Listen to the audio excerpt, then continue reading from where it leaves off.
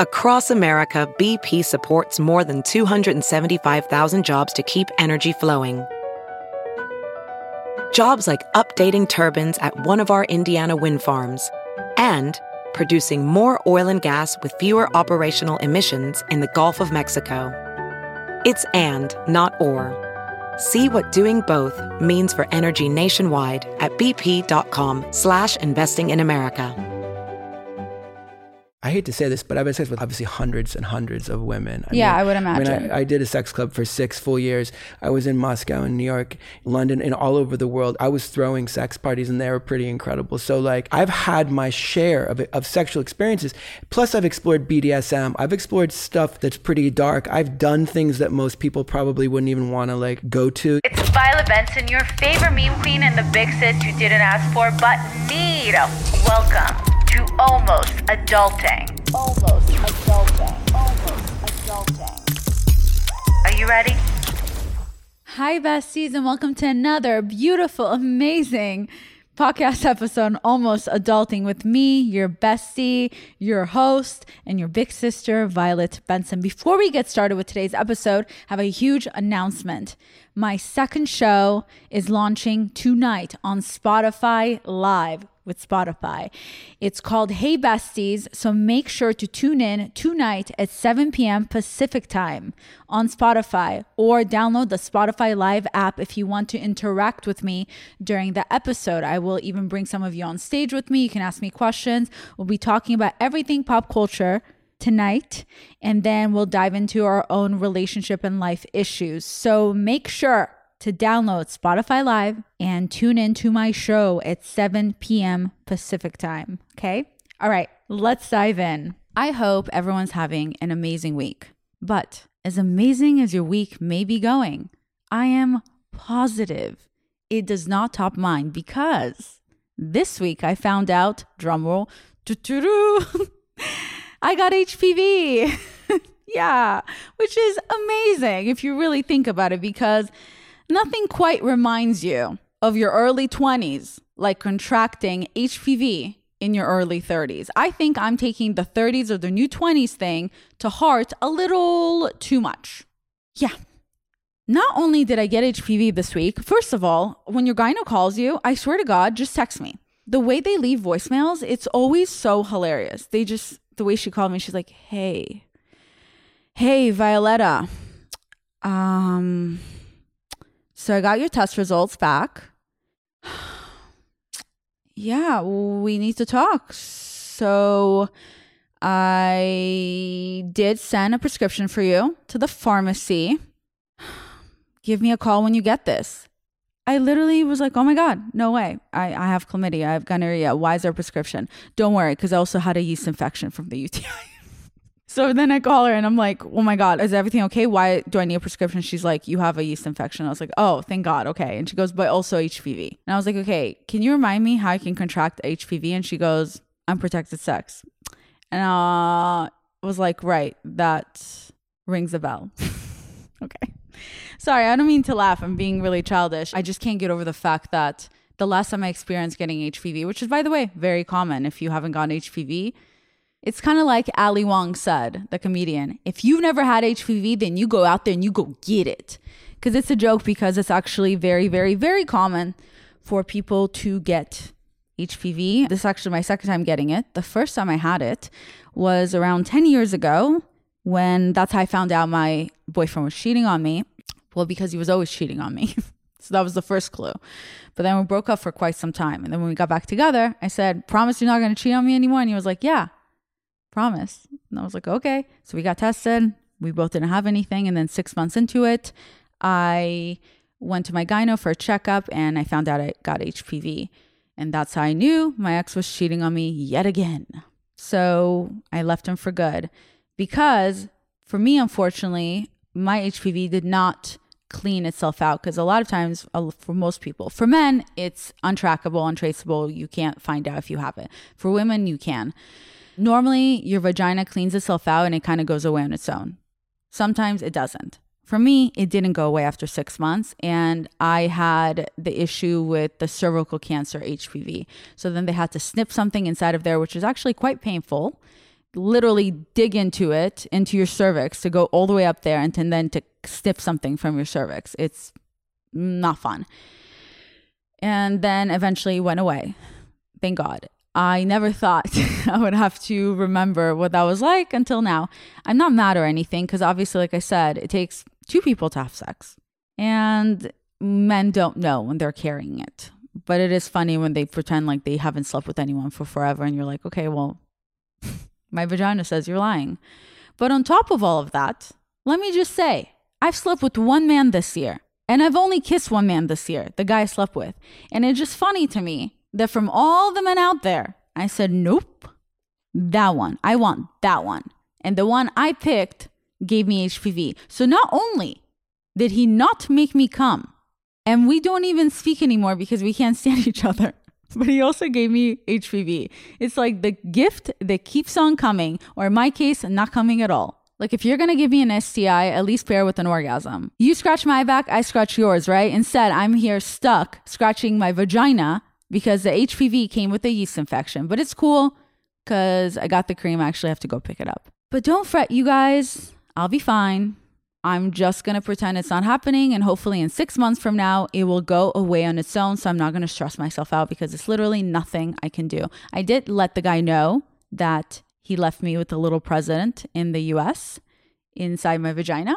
And he was all paranoid and stuff like that. And he just kept apologizing. And then it somehow turned out to me making him feel better about giving me HPV and telling him it's going to be okay and he's going to be okay, which is just what it's like to date men these days.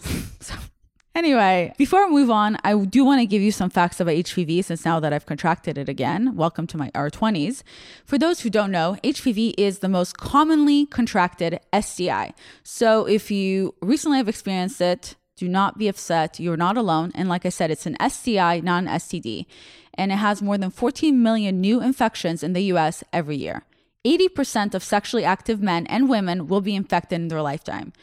Even if you're an idiot like me that doesn't have sex, then when you finally decide to have sex, boom, HPV. Which is also funny because last year, I wasn't talking to anyone. Then the one boy I chose to like, we made out and he gave me COVID. So I will say my luck with men is not great, okay?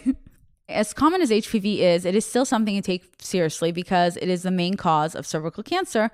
I would know that was a problem for me 10 years ago. Usually there are no symptoms, especially for men, and if treated, the virus will clear, but there's no real quote unquote cure. So like I said, usually when they tell you have HPV for a woman, you just have to wait it out for 6 months and then hopefully it goes away. If it doesn't, then you have other treatments. As for men, I'm not really sure how they can get rid of it. But all I know is that they're carriers. And if he continues sleeping with other women, which I'm sure he did since me, he gave all of them HPV. So shout out to all my HPV sisters. Let's move on to talking about other people's lives, because if I talk about my own anymore, I will have no content left for my therapist. So this week in pop culture, I said, let's just focus on one main thing, especially because I have a new show coming out tonight on Spotify called Hey Besties, where I talk and dissect pop culture and the therapist, mental health and advice, dating advice behind it. So actually tune in tonight on Spotify to my show called Hey Besties at 7 p.m. All right, moving on. So today we are going to talk about no one other than Kim Kardashian. So in a recent episode of the Kardashians' new show on Hulu, Kim finally talks about how her and Pete Davidson's love story came to be, because we were all obviously dying to know. But I actually do think half of America was dying to know. So she gives details about the meeting on the set of SNL and mentions that a few days after filming, she reached out to one of the producers asking for Pete's number. She said she had no intention of finding another relationship so quickly, but that she heard about his BDE, aka big dick energy, and was basically just DTF. Yeah, she literally said this. And she just wanted to go and get back out there. So basically, Kim heard from a friend of a friend of a friend that dick was a 10 out of 10, literally though. But I wanted to talk about this because since it is hookup month here on Almost Adulting, can you imagine a better story? I think it's inspiring, to be honest, and I'm not even kidding. Imagine going through such a public breakup with a Gemini. Just kidding. Shout out to my Gemini birthday kids. And dealing with all that BS that comes from that. And then having the strength to be like, nope, I am done being sad about this shit. I am done being humiliated. So I'm just going to go out there and find myself some new penis because, as everyone knows, good D will imprison you. So I love that for her. And for it to be someone like Pete, there's no way any of us thought that that's the type of guy that she would go for. But I don't know. I kid you not, at this point, that man has grown on me and probably on every other woman in America, to say the least. Community dick or not, I am DTF for him. I'm kidding. But no, I love this for her. And honestly, for any woman that's coming out of bad marriage or bad relationship, I also think it's a great message for all of us women out there, because Kim is a hot commodity, and still she went out of her way and took it upon herself to reach out to him to secure that dick. So take notes, ladies. Never be too prideful, because if Kim is out there dick hunting, then there's no reason that we shouldn't go out there and get what we want. So I don't care if you're recently divorced, have 4 kids like him. If you want to get back on the dating hookup scene, you just go for it. And it's also a good reminder to just get out of your comfort zone sometimes. We're so used to just sticking with what we're comfortable with. It's time to try something new, ladies, like a man with tattoos and a big dick. You just never know what could happen. He may end up being your new boo. And also, I just realized the other day that this woman is constantly the topic of conversation for 12 plus years. I don't know if that's a Libra thing or what, but let's move on and let's get started with my amazing yes today. It is all about sex, and all about the secret sex society that Hollywood has had for years that none of us ever knew about. Enjoy, besties. Hi guys, and welcome to another episode of Almost Adulting with me, your host, Violet Benson. So today's guest has been making headlines since 2013 because of his erotic and lavish parties for the 1% and his highly exclusive and expensive club, Sanctum, which he recently sold to a group called Circle. Memberships start at around $12,000 and go up to around $1 million a year. And he also has an upcoming exclusive podcast deal with iHeartRadio. And I have the founder, Damon Launer, here to tell us about his life and what this exclusive members only club was and kind of behind the scenes. So in your own words, what is Sanctum? I mean, for me, it was a kind of a learning experience. It was an escape from, escape is a extreme word, but I was in a 20-year monogamous relationship and married, and I had, an absolutely beautiful wife. She's my best friend now, thank God, and 2 kids with her. But it was 20 years, and I really believed in the white picket fence and all of that stuff, and I believed in monogamy, and I thought that was the way to go.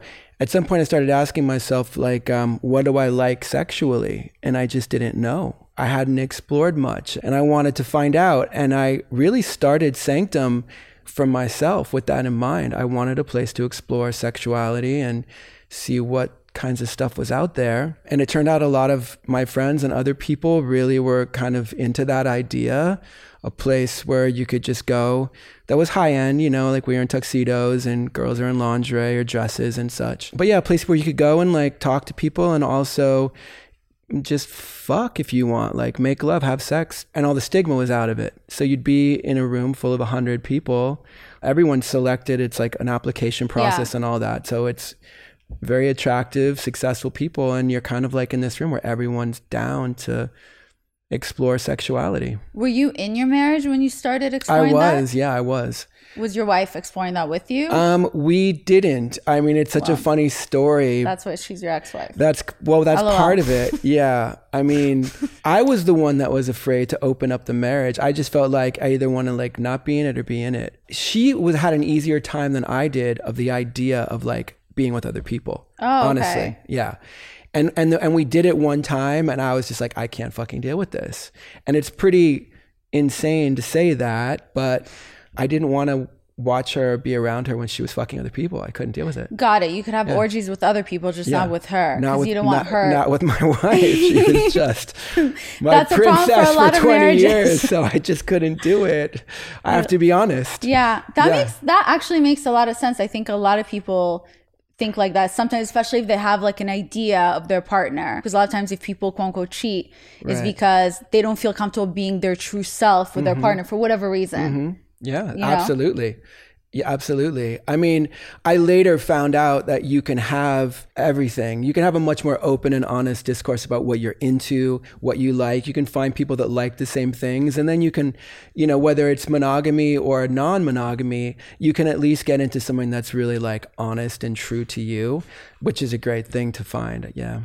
Sure. Okay, so before we dive into exactly what the Sex Club was about and how it started, why don't you take me back to the beginning? What would you say some of your first experiences with sex? I mean, if I'm completely honest, and I don't know that I should be, but, you know, sex started for me at a very young age, like too young.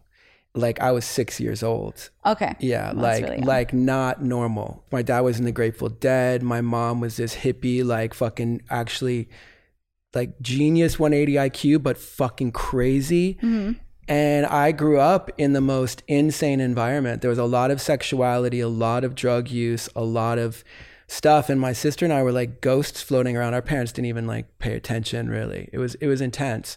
So I was exposed to things really young. And it shaped me, you know, it affected me. It's taken a lot of therapy to be like, okay, actually. What did you say your dad? He was in the Grateful Dead. I mean, he's a musician, so he's a classically trained violinist, and he would play in the Grateful Dead. They were neighbors of ours, yeah. Grateful Dead is a band. Oh, you don't know what the Grateful Dead is? I'm not from America, so there's so many things I don't know. That's why I was just like, wait, what is that? That's so great. Yeah, so the Grateful Dead in the late 60s, early 70s was one of the biggest bands in the world. And they built this thing called the Wall of Sound, which was this massive speaker sound stage. This is in the 70s. And then everyone was on LSD. So you'd have 70, 80, 100,000 people in stadiums, and 90% of them were tripping on acid.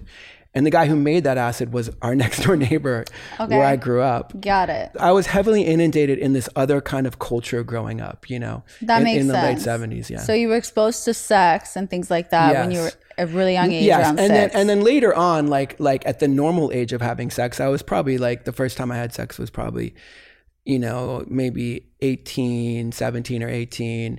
And, that was the first time you had sex? I think so, yeah. So you were exposed to sex all throughout since you were young? Just like when I was super young. But then you didn't actually have sex until you were 17 or 18? Yeah, exactly, yeah. I mean, I can't believe I was even that same person now. You know, when you're that young, you just don't know a damn thing about your sexuality, especially as a boy or as a young man. I mean, I wish I could go back to him and like really, I wish I could teach him what I know now. What a fucking trip! What a different life that would be. Do you have a sexuality that you identify with, or just? I mean, I'm definitely straight, but I'm definitely very open to everyone's whatever the fuck they want. Nothing like freaks me out or embarrasses me. Like I'm not necessarily turned off or turned on by watching other people have sex, but I've seen a lot of people do it, you know? Yeah. I'm very, very open, but yeah, no, I'm also very much into women. We'll dive into it, but you were saying how passionate you are about sex and not being an act. It's something of a spiritual awakening. So as you were talking about it, kind of made me feel that then you don't really look at people as gender or their privates. It's kind of like something much bigger than that. That's a beautiful way to look at it. But actually, no, I mean, I've found that through like sexuality, and that means having sex, you know, and really doing it in the right way, I think you can really get to different places. But I wouldn't want to do that with a man because my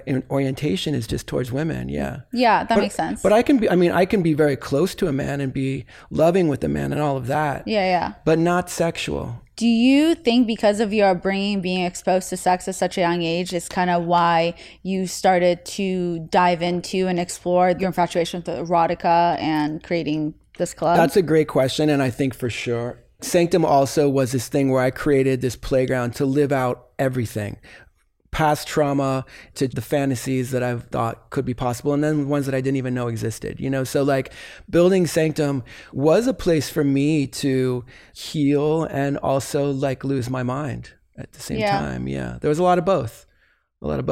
I think I had to sell it. When I sold it, I really needed to sell it. I wasn't drinking the Kool-Aid anymore, and I had to get the fuck out of there. What does that mean? I didn't believe in it anymore. I was so anti-monogamy, and I thought monogamous people were literally crazy. When you first created it? When I was doing it, yeah. I thought anyone who wanted monogamy was there was something wrong with their heads. Got it. Like, why would you want one sexual partner? Like, that made no fucking sense to me when I was doing Sanctum, once I got out of my marriage and I was doing that. And then something changed for me where I realized that there was an intimacy that I was missing. There was like, when you commit to someone and you really give only them your body and only them all of you, it creates this thing that I didn't realize was so important until I like really let it go. And it really is a very special thing. So yeah, like I actually believe in monogamy again, which is so fucking weird. So you seem like you're very passionate. Like you always so put all your energy into one thing, one belief, then another. Wait, what's your sign? Sagittarius. Sagittarius? Right on the cusp of Scorpio. Okay. Like right there. It's actually the story that my mom told me is she held me in. The 22nd is a Scorpio and the 23rd is a Sagittarius. She told me she held me in until 12:01 a.m. because she did not want me to, and then like literally gave birth to me right away. Because she didn't want you to be a Scorpio? Yeah. So I think that might be part of the mental problems. Well, that I don't exist know. within me. I heard the Scorpios are like really cool, but like that's just what I heard. A little crazy though, I think. I don't Are know. they? I think I've heard they're very like sexually deviant, but that's what I've heard. I do not know. I've heard that the Sag is very loyal. No, I don't know. What do you tell me? Because I'm not much on astrology. I don't know. Scorpios are really loyal. Okay. As a Scorpio, I will tell you. Are you a Scorpio? Yeah. Scorpio. Oh, no wonder Scorpios you've got a little really attitude loyal. about Scorpios. They're the best. Do you find yourself to be like a very sexual person? Do you yeah, like... but it's with my specific partner. Sure. I'm very sexual and I like can't date people who are not into sex as much as me. I feel like with all my last partners, I've always been the one that's been more into sex, like wanting it more. But maybe as I get older, maybe I'll want it less. I don't know. And I'm always really open to a lot of things. Right. So I wouldn't be able to date someone that sex wasn't a priority for them. Right. Like that would be really hard for me, and I would start thinking of cheating on them. That's I've great. never cheated, Yeah. but that's why I won't even get in a relationship with someone if Right. like sex is not a priority for them. And do you have that partner now? No, right now Okay. I'm single. Oh, wow. But you know that you want that in somebody. Yeah, I know that I also fall in love really easily, specifically through sex. It's an accidental thing. So that is why I also don't have sex with strangers. Right. I kind of wait to have sex with someone I'm dating. You're actually sexually like evolved as a person. I didn't peg you for someone who was that kind of open sexually, who was diving into that for themselves, but I can hear that you are. I can hear that you actually, that sex is really important to you and you fall in love through sexuality. Yeah. I think, That's- because I that's think a that's good- what people that's a big deal. get mixed up because they're like, wait, you like sex, but you never have one night stands and things like that. And I'm like, yeah, because I'm more into monogamy. Right. I know that I'm possessive and I don't want to share, and I also don't see the point. That you don't have one night stands tells me that you actually are into sex more. Because I need the it's too intimacy. important to you. Yeah. You want intimacy. Yeah. You're probably having good sex. Yeah, I think so. Yeah. There's a lot of people who aren't for those Right. exact reasons, because they're just like fucking whoever, because it just seems like that's what everyone's doing. Well, maybe to them it feels good. Like, I don't know. It feels good. Sex always feels good, but it's not like that really intense love, like fucking really making love feeling. It's not that. I don't know. I watched some porn where they have like really intense love feeling, and watching that porn made me realize like, oh, so anyone can fake it. So maybe I wasn't into these other people where I slept with them, because like in the porn, it looks like the same experience. I'm like, oh, okay, so. I don't know about the porn specifically. I know that when you choose your partner, they should be able to fuck the shit out of you and like really do what you like. Right. If you like certain things, they should be into those things so that they can give you what you need. Sorry. But you add love to that and real depth of, then you've got this great combination.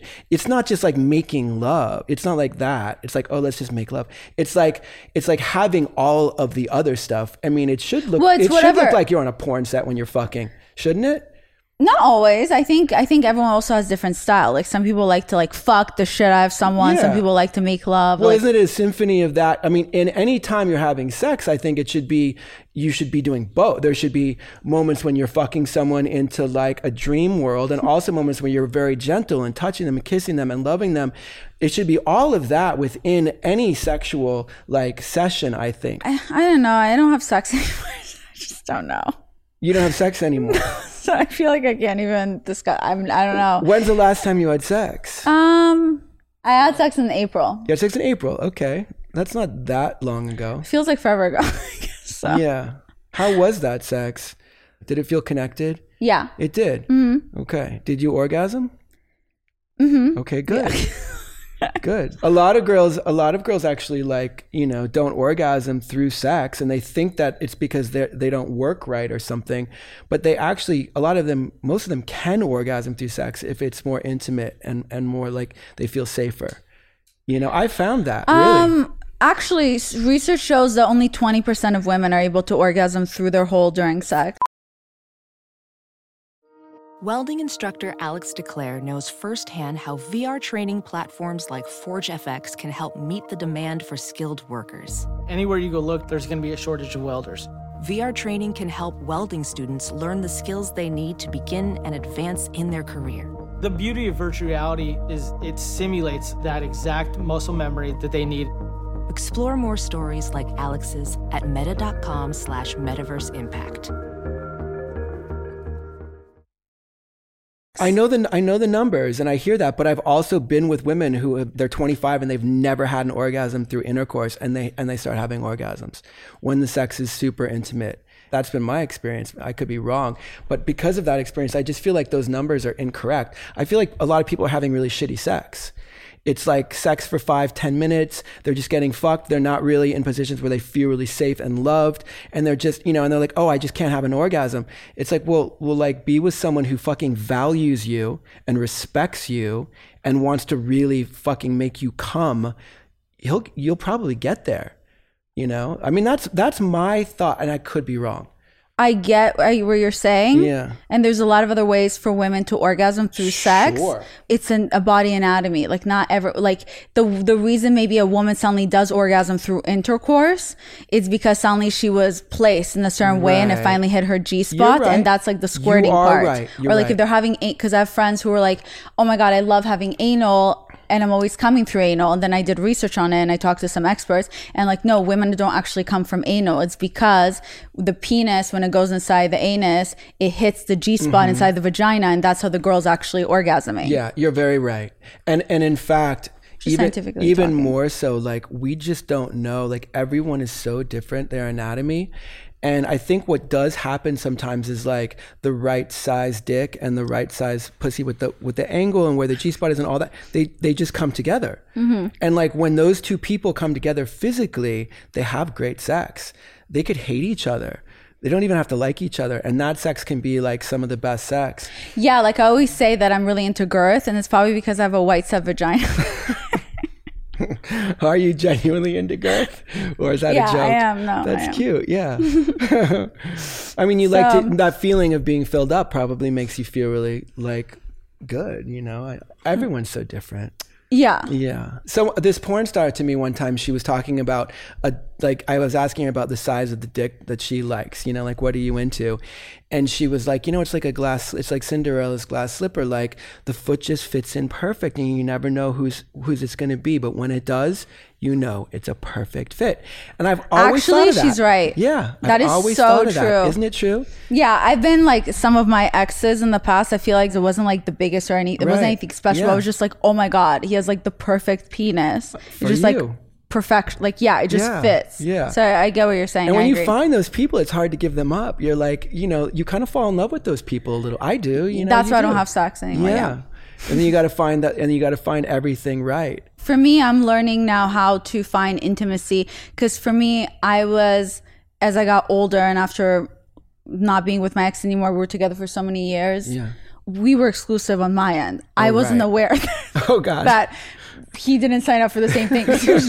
He was sleeping with me and other people. I just didn't know because he was cheating on me. So, but anyway, I was monogamous for so many years. But then afterwards, like recently when I had new partners, I think for me personally, I was accidentally rushing into the sex because I just wanted to get to the intimacy without getting to know the person. Right. So now I'm doing the opposite, where I actually want to get to know people before I sleep with them. Right.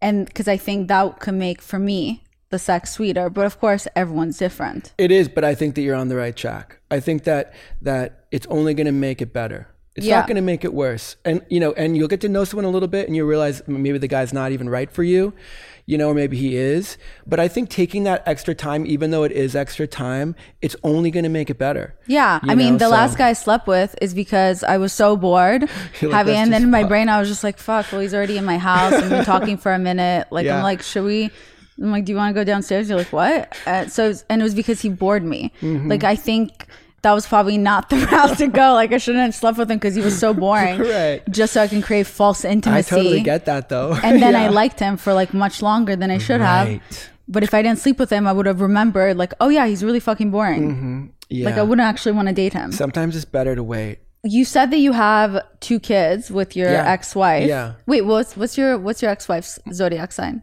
January 10th. So what is she? Aquarius? Capricorn. Capricorn? Yeah. Okay. How old are your kids? 14 and 16 and 2 girls. Are you ever planning on letting them know about your world They and your already know. Okay. They know everything. Okay. Unfortunately, you know, when Sanctum was really, you know, at the height of what it was around 2017, it was everywhere. You Yeah. know, it was just everywhere. And it was, they were on TikTok, my kids. They did a feature on me in Esquire magazine, and for some reason blasted it out on that. So all their friends knew because they showed a picture of me.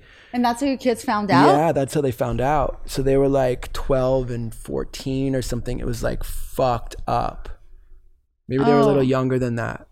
It was not how I wanted them to learn, but you know, the cat was out of the bag. So then I had to really talk to them about all of it. Do you feel like then accidentally how you were exposed at a young age to sex, did that accidentally be of. a pattern? I mean, it's very different course. because, you know, for me, it was like people fucking around me or like Yeah. touching me, you know. For them, it was like finding out their On an their app. dad did this thing. And, you know, I think in a way, like, it was a lot for a second. And I think they kind of like had a feeling, you know, they knew I was in nightlife. They knew I did parties. They knew all of that. They just didn't know that there was like sex at the parties. And I don't think at that age they really even understood what it was. But it was more that parents are like wanting to know, you know, but they all knew me so well. Yeah. Some of the parents were members of my club, you know, so like they didn't mind, but some of the other ones, I don't know, it's just a weird thing. I mean, sexuality, no matter how straight up good of a person I am, and no matter how safe, like people are super safe around me because they just are, you know. I've always been a protector of girls and women, and I've got that in me, right? But like, no matter how much you are that person, if you're doing a sex club, Yeah. you're like, well, who the fuck is this guy? Like, you know, are they like Illuminati? Are they like, you know, it's all this crazy shit comes into people's heads. But I was none of those things. But I was doing a sex club. Yeah, and I didn't want my kids to find out about it. That would have been one hell of career day at school. Yeah. So I'm assuming they never asked you to do that. Well, no, I mean, when I would have to go into school and say anything about myself, I just say I do events. I would just leave out the part, or I'd even say I have a members club. If you were still the owner of that club and your daughters decided they wanted to become members, would you Fuck ever no. agree? Okay. No, and I promised them that I would sell. I promised my eldest daughter that I would sell it when she got into high school. So at 14, I sold Sanctum that same year, right before she entered high school. So it was because you finally decided that you do believe in monogamy and because you made a promise to your daughter. Yeah, that, and also I met someone also, you know, that was just so like, she blew my mind so much, and she like convinced me. At first it was convincing because I was not interested in it. I was not wanting to go back to Into that. monogamy. Yeah. Yeah. But over time, she actually really fucking taught. I mean, and she's gone through a lot with me because I was not ready. Are you guys still together now? Yeah, we are. I mean, we're on our own paths right now. So I guess at the moment, I'm with nobody and she's with nobody. But our paths are going to converge again. Yeah, soon. Are you waiting for a specific day to converge again? I think it's happening in the next couple of days, actually. Yeah, I needed to do some things just on my own. Oh, got it. So you're Yeah. planning on reaching out in a couple of days? No, and- we talk every day. Okay. We just haven't seen each other physically. Oh. We haven't seen each other physically. I've done a lot of healing. So yeah, Wow. you know, I've been a handful. Let's just say that. I've been a challenging person to be with, and I've come back to a place where I want what I have. And so yeah, so I just needed to like chill, for a second. I was doing some phases of celibacy. I did 60 days like maybe a couple months ago. Some people are celibate like that, not even by choice. I know. I can't 60 imagine 60 days that. is not that long. Yeah, I'm really lucky. I have crazy access. Yeah. know? And at my age and who I am, I don't know. I'm very lucky that I do have like that, but I don't want it anymore. Like I don't want it. Yeah. Maybe that's probably why I have a lot of it. I think when you don't want it, yeah, when you're not like going for it. I 100% agree with you, whether it's sex and other things. I feel like when you want something and you really badly, I don't know what it is. It's like the universe can smell how desperate you are for it. It's always even with me when I really want something really badly and then I'm like, fuck it, you know what? I'm over it. I don't even care to get this. Yeah. Then suddenly the opportunities come my way. Yeah, whatever that energy is in the universe, whatever you want to call it, like it doesn't like desperation. It doesn't like it's that. So weird. Desperation seems to come so much from ego and some like not good part of ourselves. If we're like being kind of loving or as loving as we can be and just open and cool, lots of good stuff I find kind of starts to happen. Yeah. When you really want something really bad, I think the reason the universe doesn't reward you for that or bring you what you want is because you're not paying attention to all the good things that are happening around you. Right. So, and I feel like when you finally stop and you're just thankful, let's say you may not have the partner that you want, but you have so many other people who love you and they're around you. So then when you realize for a second, like, wow, all these people do like are around me already love me. Right. Like here I am like searching for someone else to love me when everyone's right here. Right. And when you're thankful for that and then you feel love inside your heart, then you project that onto the universe. And then that's when more love comes into your life. Absolutely. And you'll find someone on your level. Absolutely. Yeah. And I have a feeling you're probably like a good catch for somebody because you're like a smart person and you're doing your own thing. You're obviously a sexual person and you're going to like kind of get into stuff with someone with your person. I think... Do you think you're more open now than you used to be? Sexually or just as a human being? You seem to be opening up as a person. I don't know if that's not a nice thing to say. 100%. I agree with you. Based on how I was raised, I wasn't open. There wasn't enough emotional connections and things like that growing up. So when I became older, that became kind of my obsession of better understanding everything emotionally and all that. So I feel like when it comes to developing relationship with other people, I was a late bloomer. Even with my own relationship, even though I had a boyfriend for like 7-8 years, I wouldn't count it because he was never my best friend. Like I never had a partner that was my best friend. Only when I got older that I started learning, like he was a guy I was having sex with, but we were exclusive on my end. And we would talk sometimes, but I never connected with him. I never told him anything. Right. So as I got older, I was like, oh, okay, so you can have sex with someone and a best friend.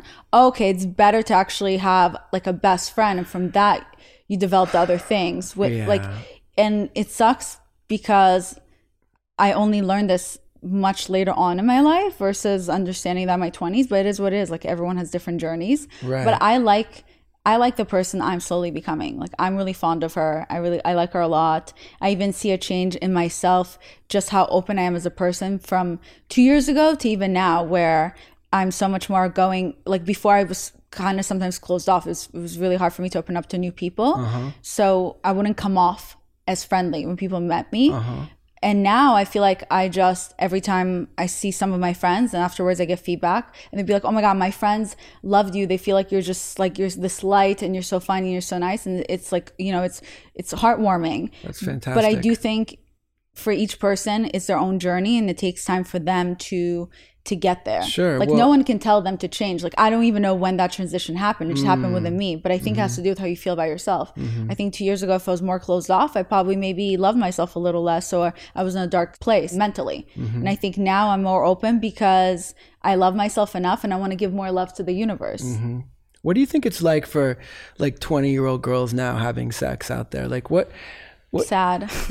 do you think it is? Because I do too. And I'm curious if it really is. I feel like the 20-year-old girls and the 20-year-old guys are like, they're not giving each other experiences that they could, you know, and it's sad because sex can be so fucking amazing. Well, I think they think they're having an amazing sex. So I don't think they know if the sex is not good. Do they think so? I don't know. Yeah, I think so. Yeah. I mean, when I was in high school and college, well, I guess I started having sex in college, but like when I was in college or in my early 20s, like it was just, you know, you make out, you give the guy head and then you have sex. Like, I didn't know there was anything else in between there. But now I think the culture is changing, because now like a lot of guys like love going down on girls. That wasn't the thing before. That's good. Yeah.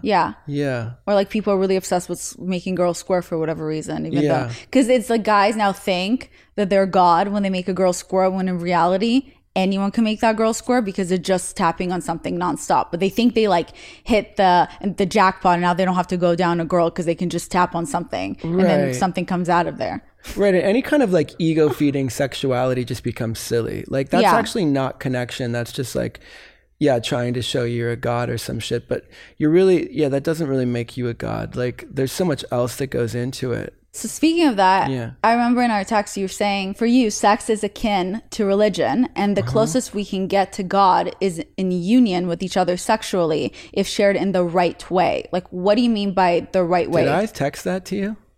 I think. That's quite a text. Okay.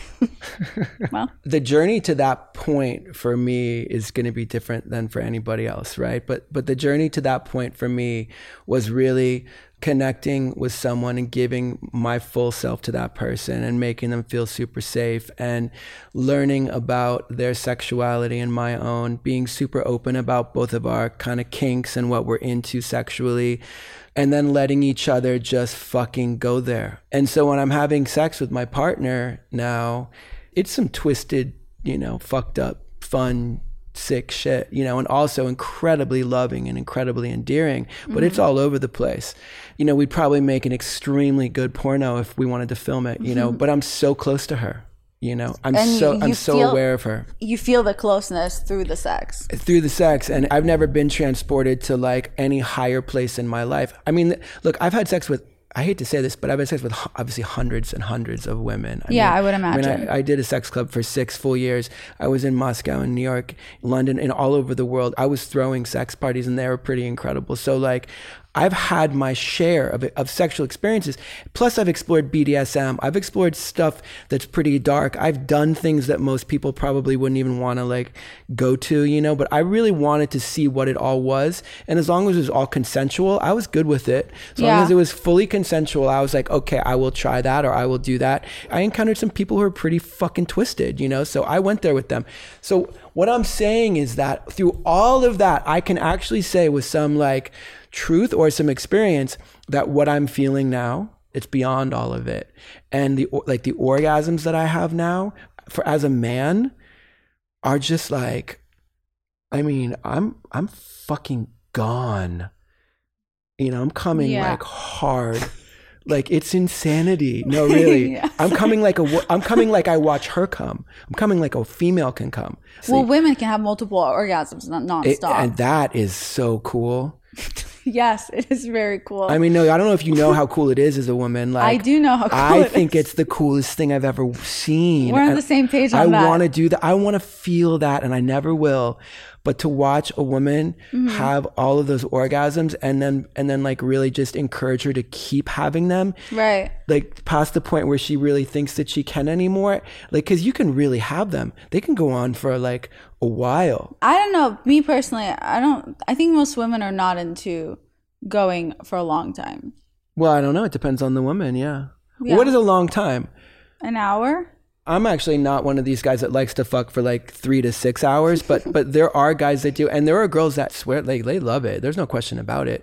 I mean, if I'm your lover, then I'm watching you. I'm gonna know when you're done, because I'll tell you. I orgasm twice. I go to sleep. So you're kind of like a man in that respect, because they say that about men a lot. That like after they come, they're like done. They want to fall asleep. Yeah, I do have a lot of traits that are more similar to men. Do you think are you having like big full orgasms? Do they really?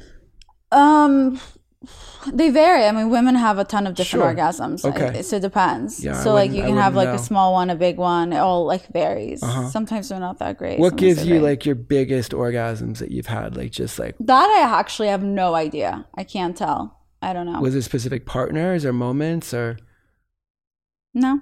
And actually being with new partners also made me realize that I didn't have intimacy with my other partners. Like kind of like, oh, I can have intimacy with this new person I've only known for a month.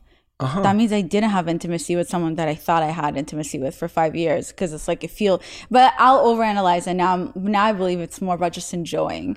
the For moment sure. versus just sitting there in thoughts like and thinking about everything. Oh, you want to be as present in the moment as possible when you're having sex. You mentioned BDSM, Mm-hmm. and there's so many levels to that. Do you mind telling us about your first BDSM experience? Someone that I knew asked me if I had experienced being pretty aggressive with a female, and I said no. And genuinely, my mom had taught me, like, you never hit a girl, you don't do that kind of stuff. And so I just felt like I just wasn't ever going to go there. And she... Oh, BDSM is hitting people? It can be. It depends on the person. Oh. For her, what I found out from her was that she wanted to play very extremely. So that would include like getting choked, getting slapped across the face. Hard though, not just like playfully, but hard. And feeling almost like you're in, like you have no control. She wanted to feel like she had no control. Yeah. She wanted that feeling. And that's what got her off, apparently. So that's what she told me, and I hadn't done anything like that. So I explored that with her, and I really let myself go. And I don't necessarily do that very often, but if someone wants that, it's fun to adventure into those places of like extreme, yeah. Got it. Yeah. So that's one of the levels of BDSM where it's hitting. Can be. I guess I completely missed that. I thought BDSM was just the tying up. And it can be restrained, it can be all that, but the main thing is that the person, I mean, as I understand it, because I'm honestly, I'm not like into like deep into those kinds of fetishes. It's like wanting to be out of control, to have no control. And in that moment, you're finally free. And for some females and males too, that's when they find orgasm. That's when they find their deepest connection sexually also. Sometimes there's no sex involved. But when you kind of have, someone tied up, they're gagged, they're getting whatever, hit, choke, they're out of control and they're getting fucked and they're coming in all of that. Sometimes for the people who really get off on that, I don't know, that brings them where they want to be. So... Yeah, I don't understand the whole gagging thing because it's like, you want to be able to breathe? I would break my veneers and I pay a lot of money for those. Exactly. So like that would freak me out. B, I would just be drooling the whole time. So it's like, how would I be enjoying having sex where I'm just thinking about the fact that I'm just drooling like the whole time? Right. Yeah. I mean, part of that world is getting pushed to the point where you're not thinking about anything.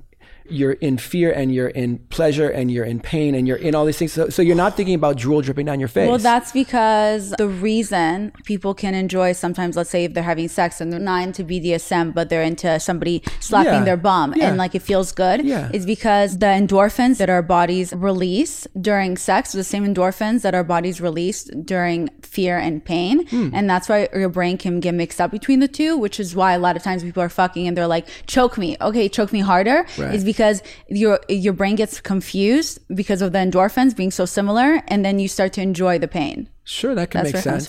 No, it's actual scientific research. No, I mean, it makes perfect sense. Yeah. Also, I think that people can genuinely just be so in their head during sex. They're thinking about, how does my body look in this position? Or like, women do this more than men, I think. But like, they're so in their head. Is this smeared? Am I look? And if you're in that place, and also in your head about like wanting to, oh God, I want to come so bad. I've never come. I really want to come. Like all of that stuff. For a girl, it destroys good sex. Yeah. Like you want to be fucking feeling really good. And so then how do you go from regular sex to then elevating sex to a type of a mind-blowing spiritual experience? I think that what we just said. I think the two people like really like get naked, sit on a bed together, fucking look into each other's eyes, get comfortable with each other's bodies, like be cool with each other, feel good, talk a little bit, find out like who this person is, have like some little bit of heart connection. I mean, this can all be done in like, if you just want to fuck someone, like connect with them for fucking 10 minutes. Just like give it a little second. To like treat the person like a human being and not just like a hole you're going to fuck. I mean, that goes out to like most of the guys out there, 20, like actually try to care, and maybe you will for real. And if you do, then that interplay starts to feel different and it feels heightened and more. And then you can really build stuff and build these orgasms and build these feelings. So it does take some connection. It does take a moment to break down all of the bullshit walls of like who we are, you know, and actually be vulnerable and look at each other, you know what you're about to fuck. You know, a lot of people, they just unzip their pants or something. Like there's no connection. None. Yeah. And that sex can be hot and it can feel good and you can come. I'm not saying don't do that. I like that sometimes too. But like, it's not as good. It's not as fully like fucking amazing as really connecting with your partner. And I just want people to understand that. I guess I've never had that type of sex where someone just unzips their pants and then they go. It's like, yeah, it's usually like everyone's naked first. And then you go there. Yeah, I've had that sex. And that's good that you haven't. See, I think that you actually care enough about, you must have some self-respect. Okay. Yes, but I would say the people who have casual sex, it's not that they don't have self-respect. It's more having self-awareness. If I have casual sex, especially as a woman, because women have release chemicals in our bodies, in our brains, that will make us accidentally attached to the person, and that attachment doesn't leave our bodies until our next period. This is scientific. That is why a lot of times women will confuse sex with love. When a woman and a man meet, the man's mind, he's so horny, his mind is not clear, and that's when that moment he'll say yes to anything the woman asks. The minute he has sex, he ejaculates, his brain is now clear and he's able to think clearly, like, can I actually see myself with this person? Wait, no, never mind. And that's how a man is able to then completely not feel anything afterwards. Right. For a woman, her mind is clear before the sex. Then she has sex, and then her mind is now blurry with love thoughts. And she suddenly looks at him and she goes, you know what? Before I didn't think we could be together, but look at him, the way he's just like laying next to me. Like, I want him to be my parents. And that's the difference between a man and a woman when it comes to sex scientifically. That's great, because that's it right there. Yeah. Like clarity. Yeah. There is a thing with self-respect, because when you begin to respect yourself, your body, you value that. This is like a very important, special thing. You do begin to make better decisions, I think. And yes, sometimes you decide, yeah, I just want to get fucked right now. That's great. But if that's like your MO and it's where you're at all the time, and then you're like, why do I feel so empty all the time? Like, what am I missing here? You know? Well, I'll tell you also why. Because if people are into spiritual things and things like that, one thing that they don't realize is it is important, especially for women, it is important who you have sex with, because when a man enters you, not only does he ejaculate, but he also puts all of his energy inside of you. So if you're constantly having sex with a lot of partners, all of their energy is staying inside of you. And that's why you can feel empty and all that, because you're taking on so much different energy that you don't even know which one's your own. But that's like for people who do shrooms. Right, that's like an esoteric way of thinking about things. Yeah, that's completely different. But like, it is important. Like, for example, I was sleeping with a guy that was always so negative, and then I became more negative. And it's because like I was taking on his energy constantly. I was a vessel for his negativity. Ophthalmologist Dr. Strauss has seen firsthand how the metaverse is helping surgeons practice the procedures to treat cataracts. Cataracts are the primary cause of avoidable blindness. He works with a virtual reality training platform developed by Fundamental VR and Orbis International to help surgeons develop the muscle memory they need. The result? More confident, capable surgeons. And even more importantly, patients who can see. Explore more stories like Dr. Strauss's at meta.com/metaverse impact. I mean, that just makes sense though, doesn't it? Like to me. I think to anybody. I think if you're with someone who's like negative a lot and is giving off that energy all the time, how could it not affect you? Yeah. You know, even if his dick doesn't go into you, but if it does, it might affect you even more. Yeah. The same thing if the people you surround yourself. So back to the self-respect, I think it has to do with self-awareness. So you respect yourself by being aware with how you feel. Because now a lot of men get attached through sex and a lot of men don't. A lot of women get attached through sex. A lot of women don't. For a lot of women, they don't view sex and their bodies in the same light.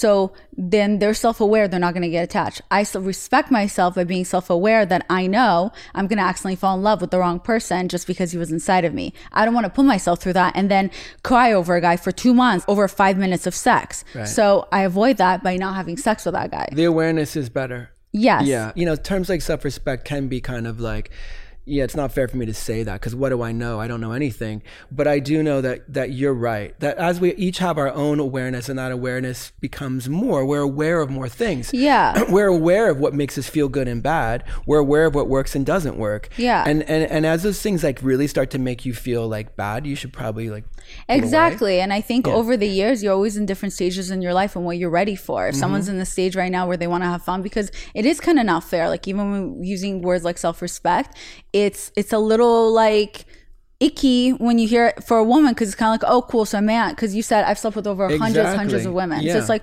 oh cool, so you still self-respect yourself, but then if a woman slept with a bunch of men, that she's not respecting her body, like absolutely. it's kind of absurd. Yeah, it is absurd, and that would make me want to go fuck everyone. Well, and let me just say that like during that time period of my life, I don't think I was in awareness or respecting myself. Like I was a slut, you know, and there's nothing wrong with being a slut, you know, but I was just like, let's just fucking do this. And I think that the good thing about my experience is that I can talk about sexuality with a little bit of awareness and not authority, but just awareness, because I've done it all. And I've been like, I had all those fantasies that I think a lot of guys have. Yeah. Like I really did. And for me to say that like, I'm into this kind of sexuality, like really having kind of more of a deep bond and a sensuality and a sexuality with someone, like that's better than just banging a bunch of girls, like having threesomes and foursomes. Well, that's your experience. I think here's another thing, which is frustrating in itself, but something we all have to get adjust to, is that, and I talked about it on last week on my solo episode, and it has to do with whoever didn't listen to the last week's episode, they'll just have this little bit, is that philosophers say that us human beings are actually the worst narrators when it comes to our own life stories. And the reason for that is because I will narrate my own reality based on how I feel about myself in this moment right now, and how I feel about other people and how I think they're treating me will be, and whoever I'm attracting will be based on my childhood trauma and past experiences and things like that I haven't healed from. So the reason we can be the worst narrators for our own life stories is because you can create a reality that's actually completely incorrect. What you're saying is really correct, but what you're missing is this: the sex is better. I agree. So it's not just about me being like a better person morally, or me condemning people that have a lot of sex. I think it's, you know, have as much sex as you want. That's fucking fantastic. I mean, like with multiple partners. Yeah. I think it is all good. But I have done like quite a bit of talking to people and understanding people's sexuality. And I think there is a truth in having a deep sense of love for the person you're fucking. I agree. I think when you have a better connection with someone, the sex is better. And I don't think that anyone that would go to like a sex party and just fuck a random person, while that is fun and it can be exciting, it's not the same thing. And I don't think anyone can deny that. And if they are denying it, I'd like to meet them. No, I 100% agree. I think it was more the self-respect word, because I knew it came from your own life experiences and you were specifically talking about yourself. And when you had your sex club, what would you say the application process was? Because I read that it was very rigorous. So we'd have an application, you know, you'd have to fill in kind of facts about yourself, where you work, what you're into, what your fantasies are. Yeah. And then, you know, we'd look you up most of the time. I mean, a lot of the times when applications were coming in, you know, you'd recognize the person. You'd be surprised that the person was filling out an application. In fact, like, really, is this actually who they say they are? And then you'd look it up, and because it was a lot of celebrities and 1%ers. You know, I mean, like I had a literal billionaire like send in an application online. Like, are you fucking crazy? Yeah. Like you own publicly traded companies. Like that's a huge risk, but like, okay, maybe that's part of the thrill, you know? Yeah. Some people would use their assistants. Some people, you know, I would love to, I guess I could say, maybe not. What? But like the guy who built the app that like you get where you're supposed to be getting to. Like the guy who built and he owned the company, and the guy who owned the company where like you're trying to date somebody and like you're you know, that guy. The people that were coming to this thing, I mean, musicians that were in the Hall of Fame, like, you know, like actors that, I mean, Gwyneth and her husband came in because he was doing research. Actually, Brad Fulchek wrote American Horror Story, Glee, Scream Queens, wrote and directed all that stuff with his partner. So he was going to do a fictionalized version of my life and turn it into one of these shows. So he would come with Gwyneth, and they were literally just wanting to meet, know me, and then know what was going on at these parties. They were doing research. They weren't swinging at the parties. What was happening at these parties? Like you would walk in. We were doing theater. So like people would be fucking, but like in wild costumes and different kinds of shows and stuff that felt very like secret society, and like you're a part of this thing. Men are in tuxedos and women are in lingerie, and lots of people are masked, and it's just this trip of a fucking experience, and you don't know who's next to you, because it might be the guy who owns the fucking movie studio that all the movies or the guy who makes the cars that you drive, like literally, where it might be. And so you're like in this room with these people who you want to know, and they all want to know each other. So everyone's wearing masks. But most everyone, but then they come off, because at some point you're like, oh wait, he can't say anything. She can't say anything. Yeah. They're not going to tell on me. They're going to say they were here. Yeah. They can't say they were here. Politicians, son, I'm talking the highest level. Yeah. The highest level. And they were all in this room. And so the performances and all that. And then people would start fucking each other. In front of other people. Yeah, they go into bedrooms. They'd do it in living rooms. It would be like exhibitionism, like they wanted to do with others. And I watched husbands and wives that are famous as fuck have like threesomes with not just girls, but with men. Like some men really enjoy watching their wife get fucked. Yeah, what is the word for that? Well, there's a word cuckold, but it's not that. It's not that necessarily. It's not. They don't want to be like degraded and watch it. They actually enjoy watching their partner get pleasure. I think people in Hollywood, they do have, it's like a little sex cult, because I wrote like some show, and one of the production companies that picked it up, there were two people on there. The owners of the production company like were working together, and I went out with the guy and his wife. And I'm really bad at social cues, or understanding the situation that I'm in. And literally, as we're at the strip club and I'm sitting between the guy and his partner, is when I realized in my brain, oh my God, they're trying to have a threesome with me. Oh wow, yeah. Because I was like, oh, we're bonding, so we can work together. Right. And I was like, oh, that's what's happening. I was like, well, guys, I'm gonna head out. Yeah, that can feel uncomfortable. Yeah. If you're not like signed up for it. If you're not really into it. But yeah, there's so much of it. No, I wasn't into having a threesome with people that were going to be working with me and my bosses. No, not at all. Yeah. It's weird. Yeah. It's not just in Hollywood. When you travel outside, it's amazing how much people are into sex and how much they like it. And if you give them an environment to just like feel like it's okay, they're free to fuck each other. Yeah. And there's no shame, there's no guilt. It's amazing. So you had your sex clubs like in London, in LA, in Russia, and other places. Yeah. Where would you say the wildest parties were happening? Moscow. Fucking A. I knew it was going to be Russia. I've never seen anything like that. And the budgets, because the guy was an oligarch and he had an endless supply of money. It was like walking into the dream of sanctum in Moscow. Mansions in the city in Moscow. Yeah. Like old mansions I didn't even know existed. And just these beautiful, beautiful parties. It was incredible. So then there was the wildest type of sex parties? Yeah. So what was so wild about those parties? I don't know. They were just pent up and just excited to be free. Everyone. What does that mean to be free? Everyone's fucking. Is it like a full orgy of a ton of people? Like a full orgy. What's like 100 people in a mansion? Like they're all. Everyone is fucking or sucking or getting fucked or licking pussy. I mean, everyone for the most part. Maybe there's a couple people, but at that point, those people are gone. Are people getting tested before?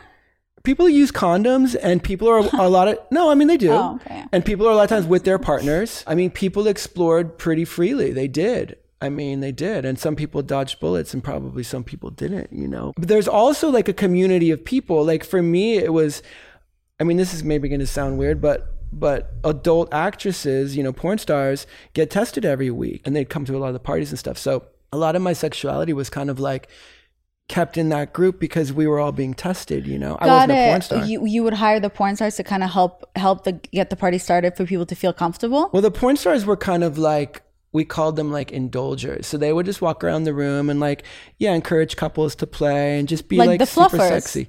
Yeah, I mean, they wouldn't like start sucking your dick. Yeah.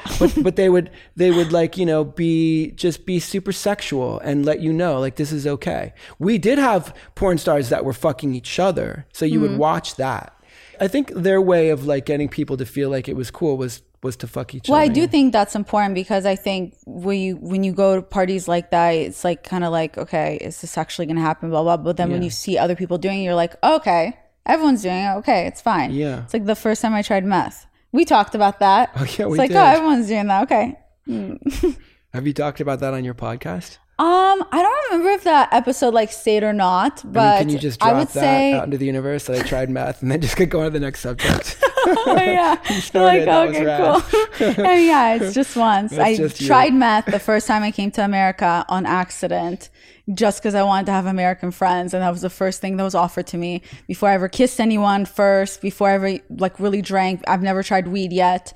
And meth was the first thing. And I told you how I didn't even know it was meth until I went home and I was like tweaked out. And I was just like, wait, what was the thing called again? They're like, meth. I was like, cool. And I went home, I sat down and I Googled on my computer, what is meth after doing meth? And I was like, oh my God, so this is meth. Okay, never doing that again. Was it scary when you read it or were you okay? Were you like... the way my brain processed everything in a more logical way, so it was more because I was thinking of wanting to do it again.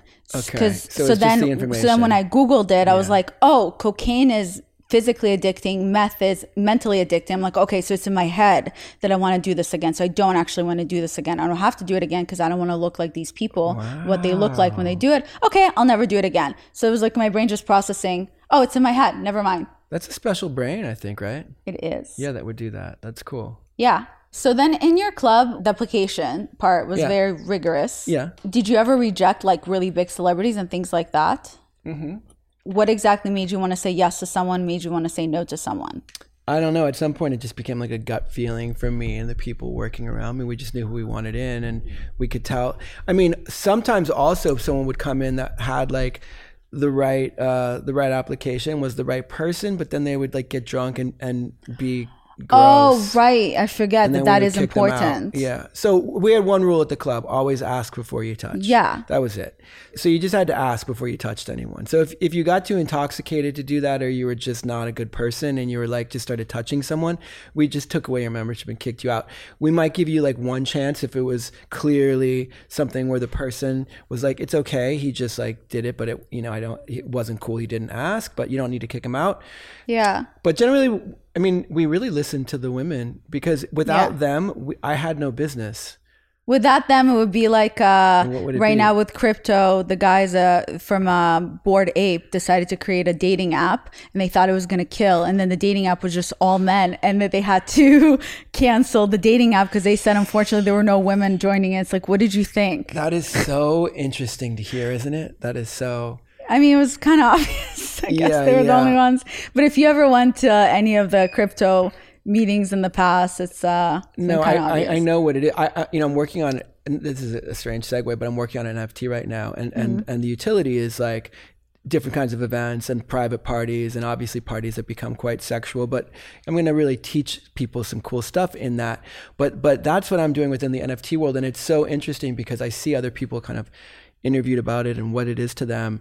And it just feels very like devoid of anything other than just trying to make money, Yeah. And like show off your wealth or whatever. What are some of the craziest sex stories that have happened in your sex club? This is cancel culture, what I'm about to say right now. Okay. I'm about to get canceled for this. Oh. Yeah, I'm going to say it though because I stand by it. So in the first like year and a half, someone suggested to me that I do a slave auction. Just that word is pretty intense. So the idea, the idea of that would be that there are people who are coming to my club that were really into that fetish. They wanted to be like someone's slave. Like they genuinely wanted that. They wanted to be controlled and I knew that there would be other people, men and women, that would bid on them that wanted to have a slave for the night, right? Yeah. So we would do these auctions and then we would donate all the money to this thing called Polaris, which was ending human trafficking and slavery. Oh. So I would take the money from the slave auction, which was freaking the people the fuck out. And we would do $20,000 in a night sometimes just in the auction. So one of them, getting to the thing, is this lawyer, this very wealthy lawyer, had this gorgeous wife, and she wanted to be a slave. And so she said, I want to be auctioned. Will you auction me? And so we did. And she was just like, she got bid up. Bid up to the highest amount we've ever seen at the club. And some very wealthy guy, it was like $50,000 or something that got donated from this one person. So he bid on her, and then for the night, we would do it for like an hour and a half. She was like, his slave on a leash and all that, and the husband was there, and he was totally enjoying it.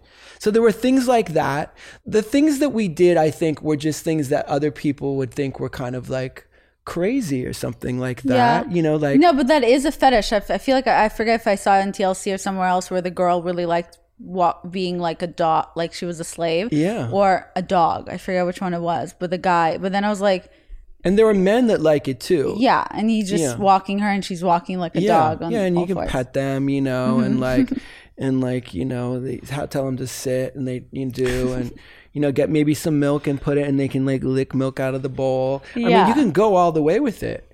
We should actually do that. Unfortunately.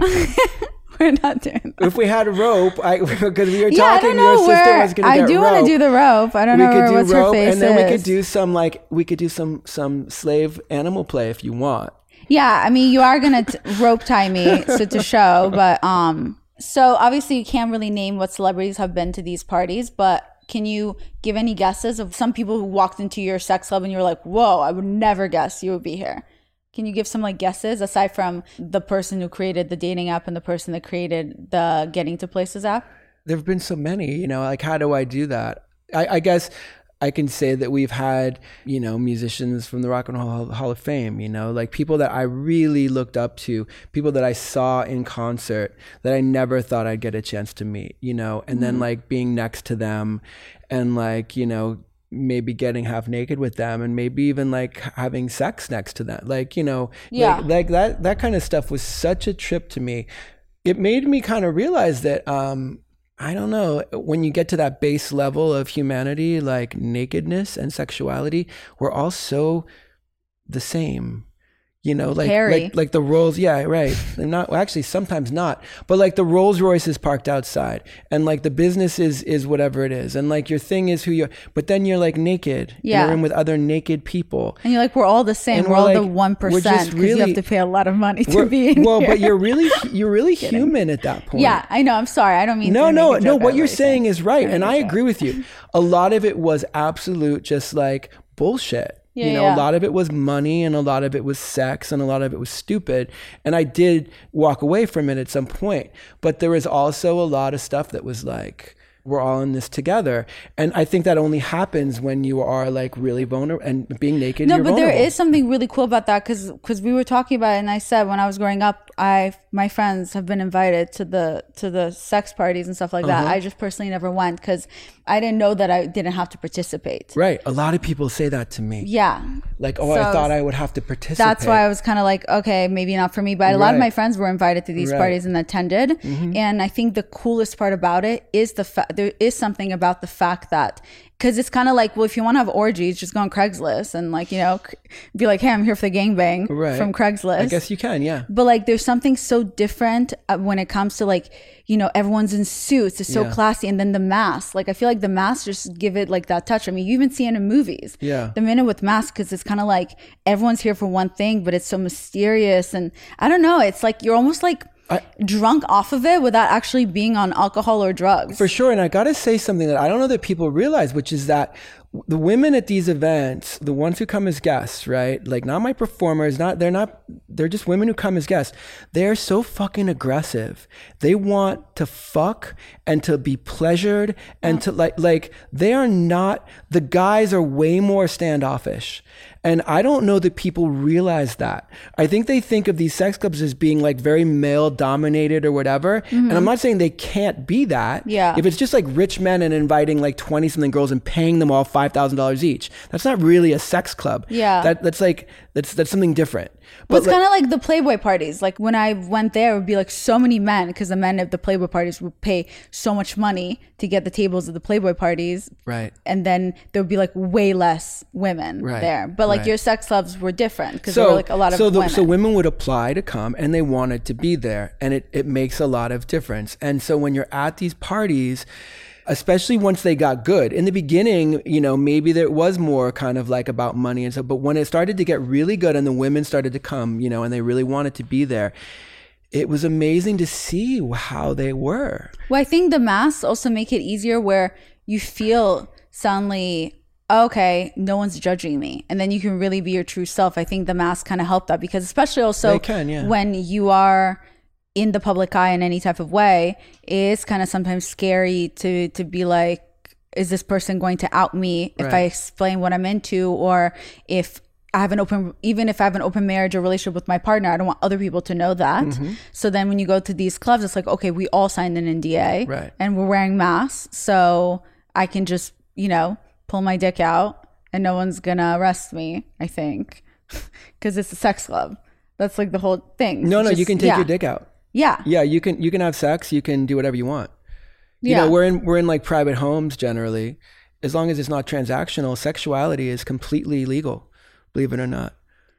Like for multiple people, everyone can just fuck each other if they want. Yeah. What's the biggest orgy you've ever personally been in? Like how many people? Like me personally? Yeah, or do you not do orgies? It's strange that I do what I do, and I'm not really that into being like watched, or I don't want, you know, also I think it was my club, so I felt like it was something that I shouldn't partake in, you know, but I mean, I would do my own things with, you know, girls, but it doesn't, I mean, who cares how many people I was with at once or whatever? It's like, so what? I mean, yeah. I mean, like, I got to do that kind of stuff, but so what? I don't know. I've been with 3 girls at once and had sex with all of them. Okay, got it. Well, because you were saying in Russia and the sex club was like 100 people having an orgy. Oh yeah. I mean, honestly, for that, yeah, I don't know if I should. Well, I mean, I guess I'm saying everything else anyway. But on that one, the oligarch, we drove in his Mercedes, and he had this MDMA, and he gave it to me like Molly. Yeah. And he said, "Just take a sip of this." And I didn't. I mean, I was kind of like, okay, and I did. And at that specific party, I was so high. The last thing I want to do is fuck. I just wanted to watch, and I was just like, it was incredible to watch. Actually, on Molly, it was such a pleasure to watch. But you know, like you said, I because I've been around it for so long, and there was so much around me, I actually probably had to be more careful than other people. Yeah. You know, like I am one of the people that kind of made it out without, you know, having any kind of fucked up thing, you know, whatever, because there's things you can get or whatever. Yeah. And so I think I was aware and cautious and careful, but I also, I think I did most of my stuff more privately, honestly. Yeah. So now that you sold your sex club, to the Circle. Yeah. And I think they reopened the club a year later. Yeah. We're going to follow up. I'm going to bring her to a sex party. I swear I will. And then she'll tell you about it at some point. But I'm going to get her to go. But as long as I'm aware now that I actually don't have to participate, I feel so much more comfortable. No, you can totally watch. And you might, you know, something strange might happen. No. Maybe not. No. But if you do participate, I'm going to be talking about it on my podcast. LOL. So what are you currently working on? I mean, I'm doing a fun like nightlife project, which is it's all called Secret Garden. So this is like the world of Secret Garden. So the nightlife thing is at Bar Lise on Friday nights, and it's just a fun party. I do an after party in the presidential suite below the club, and that gets sexy, you know. So I do that, and I'm really just doing that. And then I'm working on this this rather dense NFT project. It's so much that goes into these things, you know, and the functionality of what it does and how it does it. And, you know, it's really cool the way we're designing everything, and there'll be keys to unlock NFT. That part is really cool. People don't fully understand NFTs, but NFTs, like, it's basically an exclusive thing where you don't just own the NFT, you'll get to own everything behind it, which can be going to exclusive parties and things like that, because you have a special key to to enter. Exactly. And that part is really cool. the technology of it is really fun, especially for me, because I am a very creative person. And so I get to work with these guys and kind of say whatever I want. And they're like, yeah, we can do that. So that's been really fun. We're close on that. And then the podcast that I'm going to be doing for iHeart, where I'm going to talk about, you know, more in depth about Sanctum and such. And then it's going to turn into an interview show kind of like this. I want to talk to people about sex and sexuality. I've learned a lot in this. And thank you for you've been really a great interviewer. And really? No, you have. Thank you. You know, I'm very opinionated and you've shown me that like, I don't know everything, you know, I know what I know. And what you said was really fucking cool. I appreciated what you said. Which part? I don't know. You just said some stuff that really resonated with me. It was like, I have my own experience. You said it in the last podcast. You learned some stuff. Yeah. That for me was really interesting too. I really like that. Yeah. Well, people don't realize that, because that's why, like, now, even if you post something on your social media and someone's like, well, I'm offended. And it's like, yeah, that's your experience. Right. I may have a completely different experience from this. Right. So your experience has nothing to do with me. I don't care if you're offended. I'm talking about It's so true. So it's kind of like, it's so deeply true. But people now forget that, and they think that like, you should care because this is how I'm feeling. But it's literally because in their world, their reality is completely different. Or right now we can have, that's why another, like, I'm really into what philosophers, stuff like that, but that's what they say. There's no such thing as the truth. There's my truth and there's your truth. And that has to do with our perception of reality. Like, of course, there's a truth in the middle. Right. So obviously, if we both have really extreme truths, like, we have to really figure out why that is. But like, even right now, we can have completely different realities. Like, I can leave this interview being like, he was so hostile towards me and like aggressive and overly opinionated. Right. And he was shutting me down for being a woman. Right. And he was disrespectful, versus you can leave this interview and you're like, I feel like we really opened up to each other with so much intimacy, really connected. Right. And so when I finally read all those things, and that's when I realized that I can never fully disregard someone else's truth, because if someone feels attacked by me or if someone's hurt by me, I can disagree because I don't believe I did that, but I will still hear them out because that could genuinely be their reality. Right. And I think when you start to realize those things, you can also have less fights even with your partners. For sure. Because you're kind of like, oh, this is actually your reality. And it's always based on past trauma or things that they haven't healed yet. And also, I think that we grow from hearing other people's opinions and their sides of stories and what they believe. You know, you learn a lot from people. You don't have to believe it necessarily. So where can people find you?